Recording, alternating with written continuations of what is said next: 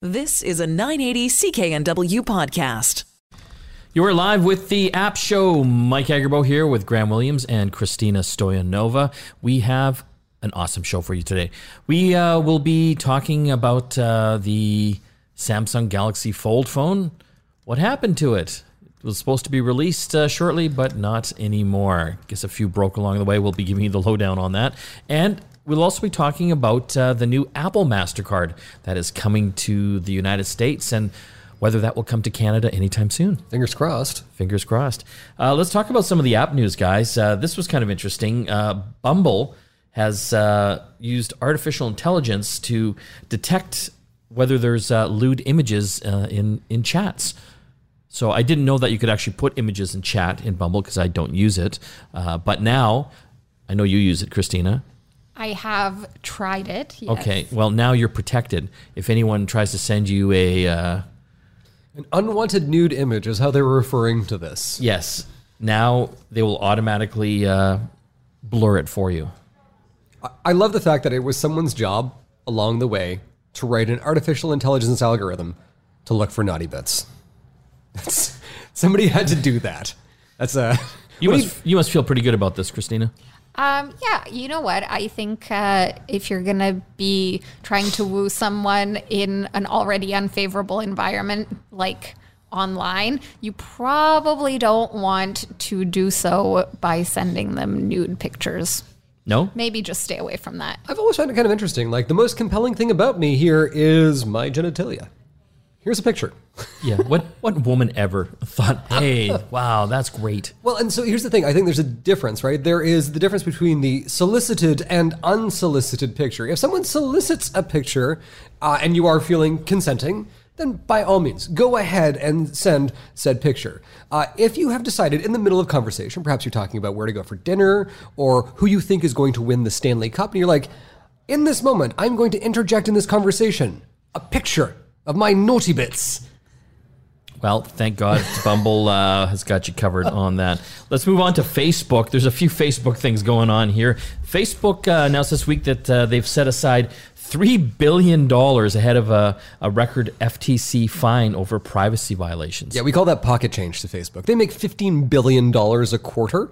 And considering that this was a violation of our privacy that may have led to the theft of a number of elections around the world, $3 billion, I sincerely hope they are drastically underestimating this. The funny thing, though, is they put this money aside. So they feel like they're going to be charged between $3 and $5 billion. And investors made their stock go up. Really? Yeah. Excellent.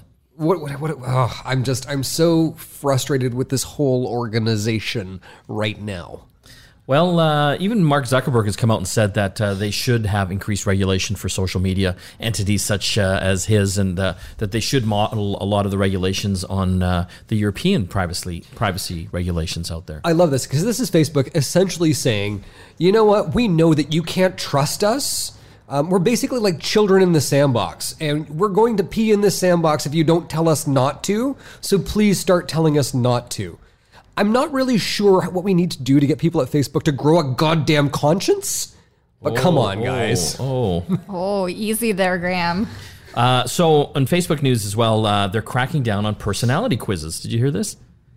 I don't even know what to say. Well, sort of.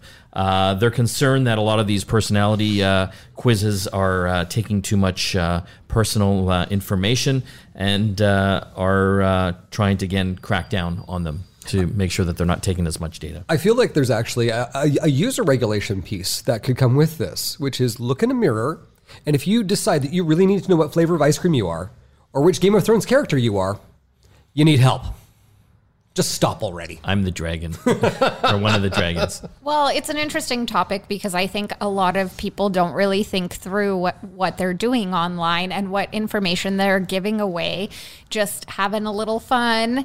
And they're giving away all this information to these companies that are not using it in a positive way. And then they, at the end of it, say, well, how did this happen? Why didn't anyone protect me from this? Well, to a certain extent, weren't you responsible to protect yourself? You fed literally all of your personal information, your hopes, your dreams, what you wanted to be as a child. You fed this into the machine. And then you're surprised that the machine turned on you? This is how we get Skynet, people. Come on.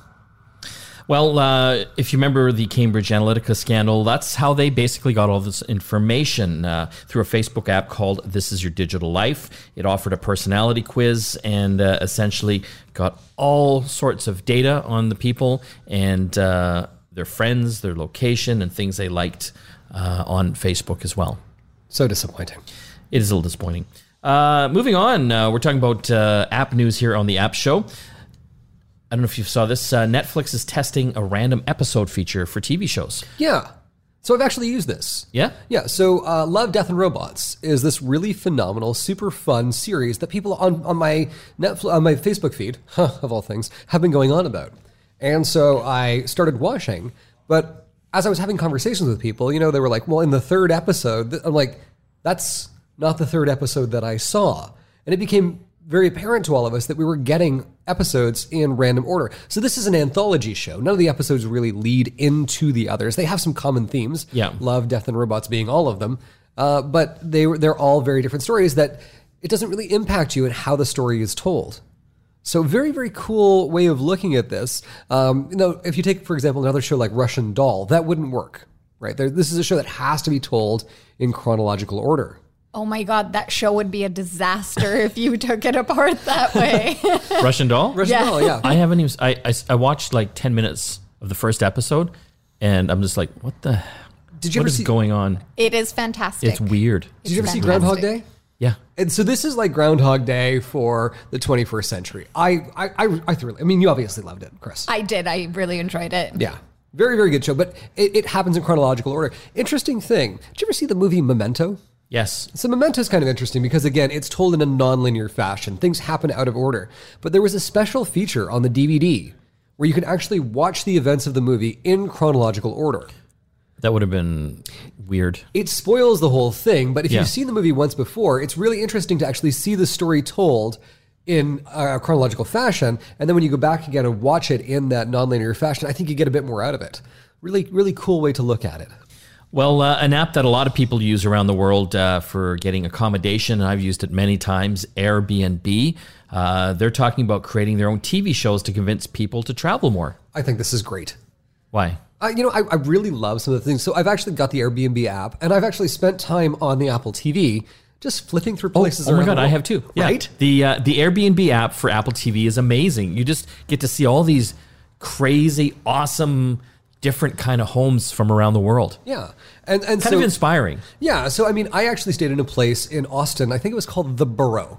And it's a compound. There's a big house, and they've turned the garage into a guest suite. And there's an adult-sized jungle gym. It's got like a fireman pole and a climbing net. And No. whatnot. Yeah.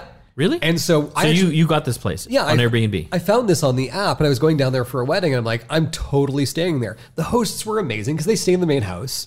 And it was just a super fun place to stay. And so since then, I've been spending time going through and just kicking around the world, figuring out where am I going to go next? And so having a little bit of context behind this and a little bit more detail of here are the cool places. And then while you're there, here's some cool stuff that you could do.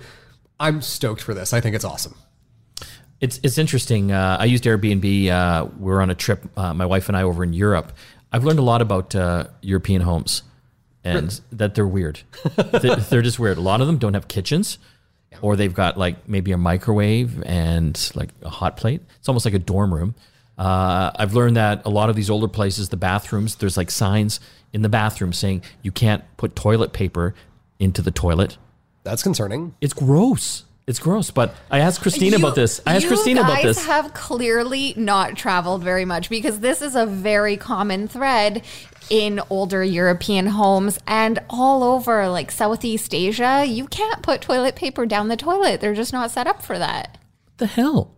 Well, it's in the name though. But like it's toilet paper. It should say in the Airbnb listing. No, seriously, you can't put toilet paper down the toilet for us more sensitive Western types. Well, that said, I actually went to an Airbnb in Germany and they had a bidet. And so when I came home, I got a bidet because I thought that was really cool. It's neat. Yeah, I was in Germany. There weren't any German homes with bidets that I went to. I couldn't flush toilet paper down the toilet. Yeah, fair. Yeah. And can you imagine, Alana, my wife? Yes. Oh my God, she's just horrified. She just thought this was a joke. I can actually see the look on her face. Oh yeah, because Yeah. Not Anyway. good. But Airbnb, they're making, they're going to create their own TV shows and videos. They're setting up their own studio to do this, which I thought was interesting. But they've been doing a lot of unique things. The experiences are really interesting. In Paris, we actually tried some of them. One of them was like a photo tour of all the cool neighborhoods. Neat. Yeah, to get the best Instagram type photos. I wonder if they'll add an experience for toilets around the world. God, I hope so. I really do. Anyway, that's my tip to you out there, listeners. Really check that Airbnb listing when you're just exploring suck it up. It's part of the experience of Where traveling. do you put the toilet paper? In the trash can That is beside gross. the toilet. That is Get gross. over it. That is really gross. Happy flushing, friends. On that note, we're going to have to take a break here on the App Show, and we will come back with cleaner material. We'll be talking about the Apple MasterCard and the Samsung Galaxy Fold. What happened? You're listening to the App Show here on the Chorus Radio Network. Back after this. You are back with the App Show. Mike Agerbo here in studio. Back a few weeks ago, Apple had some big announcements about new services that they were rolling out. Their new TV streaming service, their news stand, and also, funny enough, a credit card. On the line, we've got our tech expert, Max Greenwood. He's with techvibes.com to tell us all about it. Max, thanks for joining us. Yeah, thanks for having me, Mike. Was this an unusual announcement, Apple coming out with their own credit card? I think it was. It was unusual, and it was sort of like exciting. Like you kind of mentioned, it was sort of like sandwiched in between a few bigger announcements like Apple News and their own streaming platform, and even like their own sort of little gaming platform. It sort of fell to the wayside a bit, but I mean, it has like a really big impact on what the payment, specifically the digital payments world, will kind of look like over the next, 3 to 5 years. And I think it's something that's, really interesting to look at from that perspective. So what are the details? We know for sure that this is just available in the U.S. to start. We'll talk about the Canada perspective after, but what are the details down in the U.S.? Mm-hmm. So essentially, it's kind of like a card that will live within Apple Pay, which is, Apple's sort of owned digital wallet. As far as like the specifics go, it's a no fees card. The only fees that are attached to it are sort of those like traditional transactional fees if you miss a payment or something, but there's no annual fees. There's no fees on cash advances or over limit charges or anything like that. And on top of that, what their selling point is that you get 1% cash back on any purchase, 2% cash back on purchases made with the card through Apple Pay, and then 3% on Apple purchases. And I think in, true Apple fashion, they also send you something that's pretty darn sleek. It's a titanium engraved card that doesn't even have a credit card number on it. It just has the chip because the credit card number only lives within the Apple app itself. And that's sort of like the selling point, that you have this sleek titanium card, to battle the typical Amex Black cards, or these cards that sort of have like a certain ubiquity to them now, I guess. So will people, if they want to use the physical card, will they have to have their phone on them, or can that just work by itself?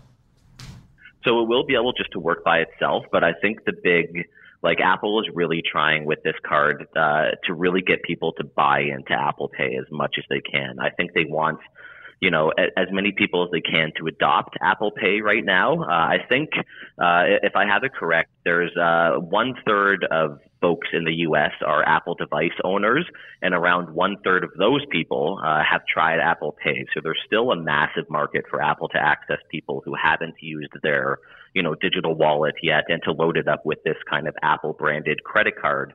And from there, Apple has the ability to sort of like look into what people are using that digital payment method for, and really understand what the digital payments market can become, and start to tap into that.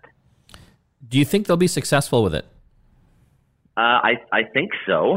There's a few sort of interesting ways to look at it. Like when they launched it, they've brought on MasterCard and Goldman Sachs as partners because one, you need an issuing bank to make this kind of thing happen, and you also need a network, which is what MasterCard is providing. There's a few things that are really interesting about it. To me, one of the cool things, or one of the things that Apple will immediately see an uptick on, is that essentially you get 3% back, 3% cash back with any purchase of an Apple device or Apple anything when you use this card. So it's very easy to sign up for. One of the things that they sort of sell is that you can sign up for it and have the card in your digital wallet within 2 minutes. So imagine, me not having an Apple card. I walk into the Apple store and I want to buy a new MacBook. I'm about to drop $2,500 on a new device, and I can instantly sign up for an Apple card. I can get 3% off of my purchase, and then bam, I can save however much money that is. And Apple has a new customer plus a new device that they just sold. It's a win-win for them, and I save, $25 or actually $75, I think, if the math is correct there. And it's this interesting idea that they can kind of like gain a customer and also sell a device while also making it seem like a win for the customer by just signing up for this kind of thing. And that, reverberated around tens of millions of users, all these devices throughout the US alone. Seems like, this massive kind of rollout for Apple, who have never done this kind of thing. So Canada, I know when Apple Pay first rolled out, it took a while for Apple Pay to get to Canada. Do you think we're going to see this Apple Card in our country?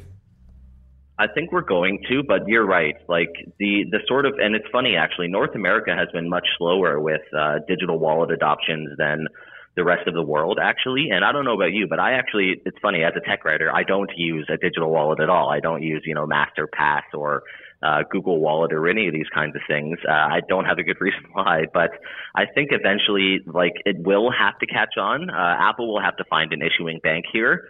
I would like to think that all 5 of the banks will be lining up, wanting to partner with Apple on this kind of thing because, it's possible that they could go from, 0 issued credit cards, up to a few million overnight possibly. So I think it's definitely going to roll out here. MasterCard will be able to enable it, but, they'll need to find their own Goldman Sachs within Canada.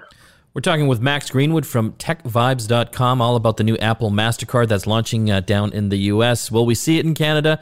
Who knows? Might be a few years from now. Max, I want to thank you for joining us.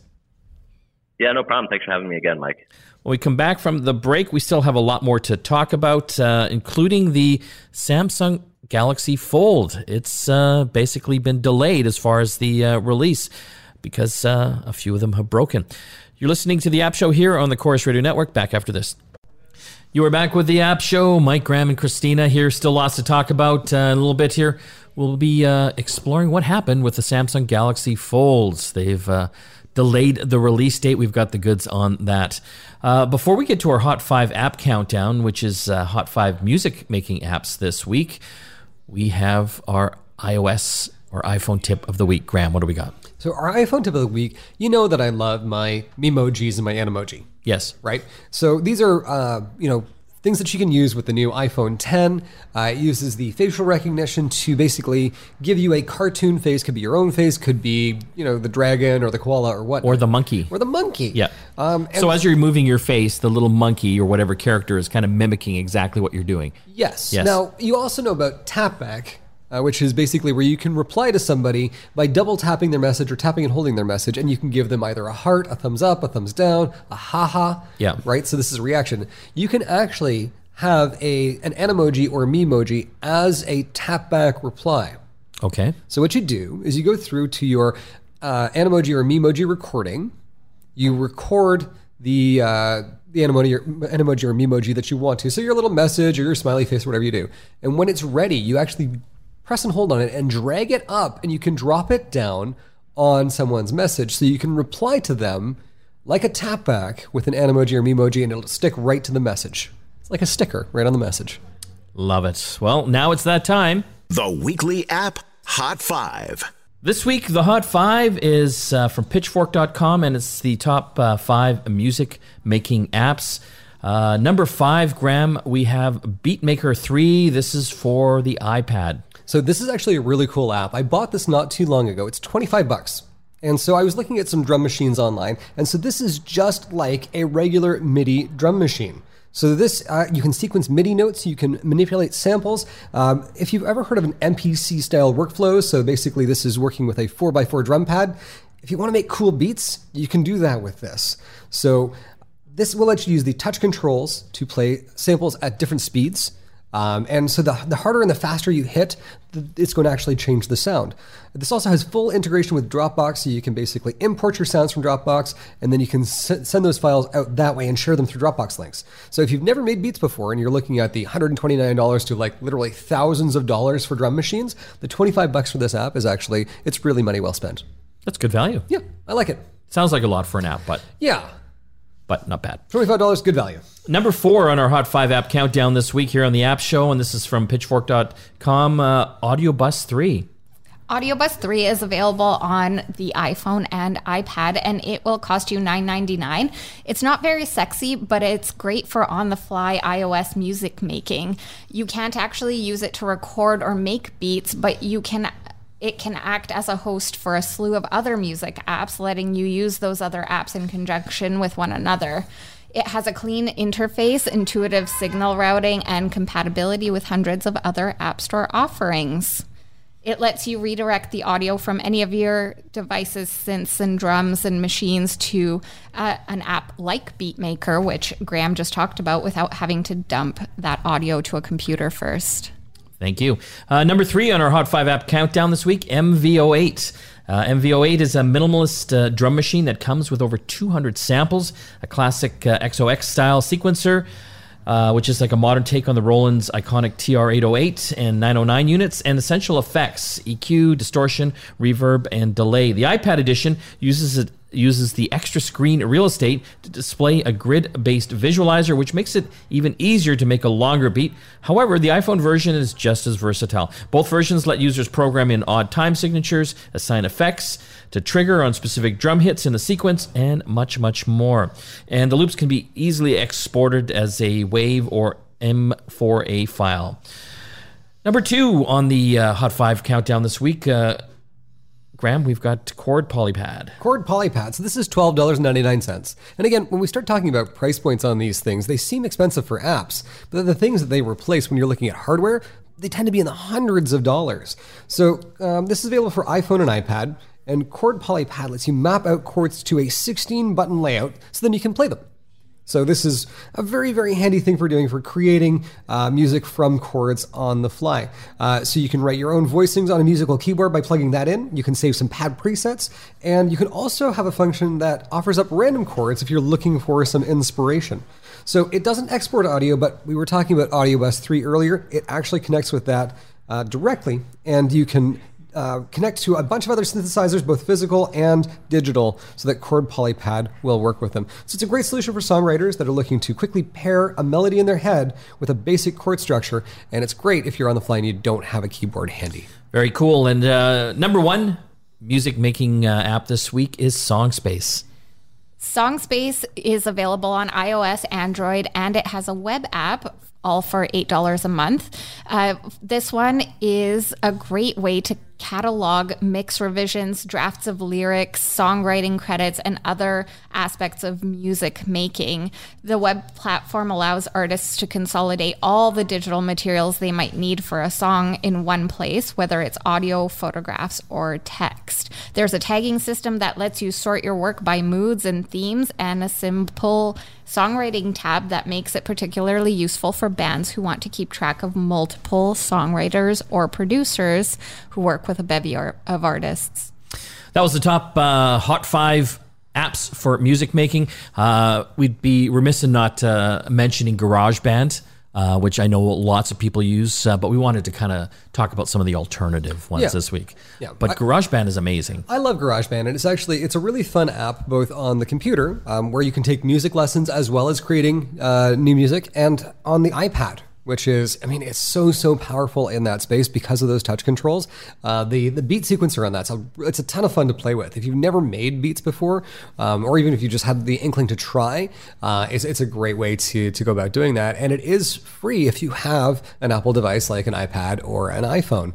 So a very cool piece of software. I did recently upgrade to Logic, which is usually $299, but because I teach at UBC and Kaplan OU, I got the educational discount, and all of their apps came for $299. And honestly, I think it's worth $300.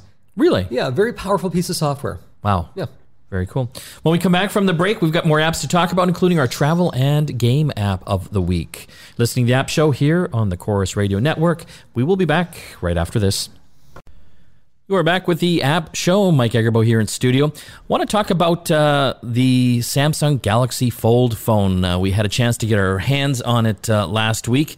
Amazing technology. I was pretty impressed with the foldable screen. Basically, a smartphone that would actually fold open into a 7-inch tablet. Well, just this past week, Samsung has basically delayed the release date for the phone, citing some issues that journalists had with the phone's breaking. On the line, we've got our mobile expert. His name's Patrick O'Rourke from mobilesyrup.com.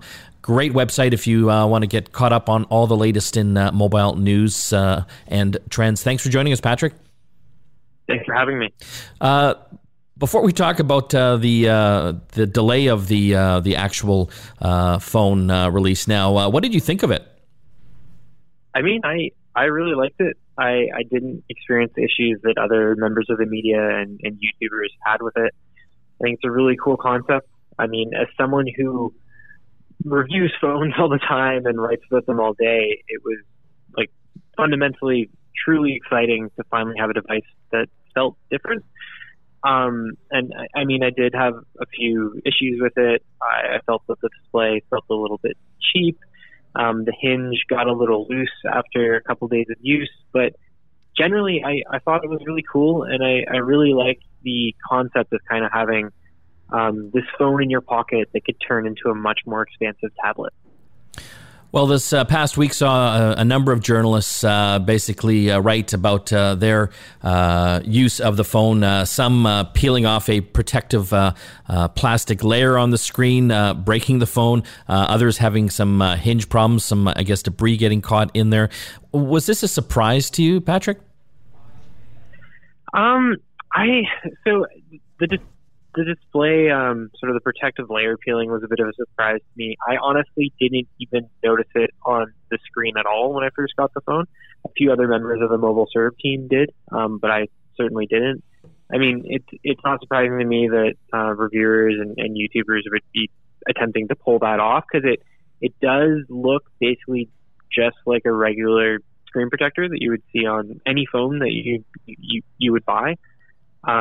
I'd argue that it's probably a little bit more difficult to peel off.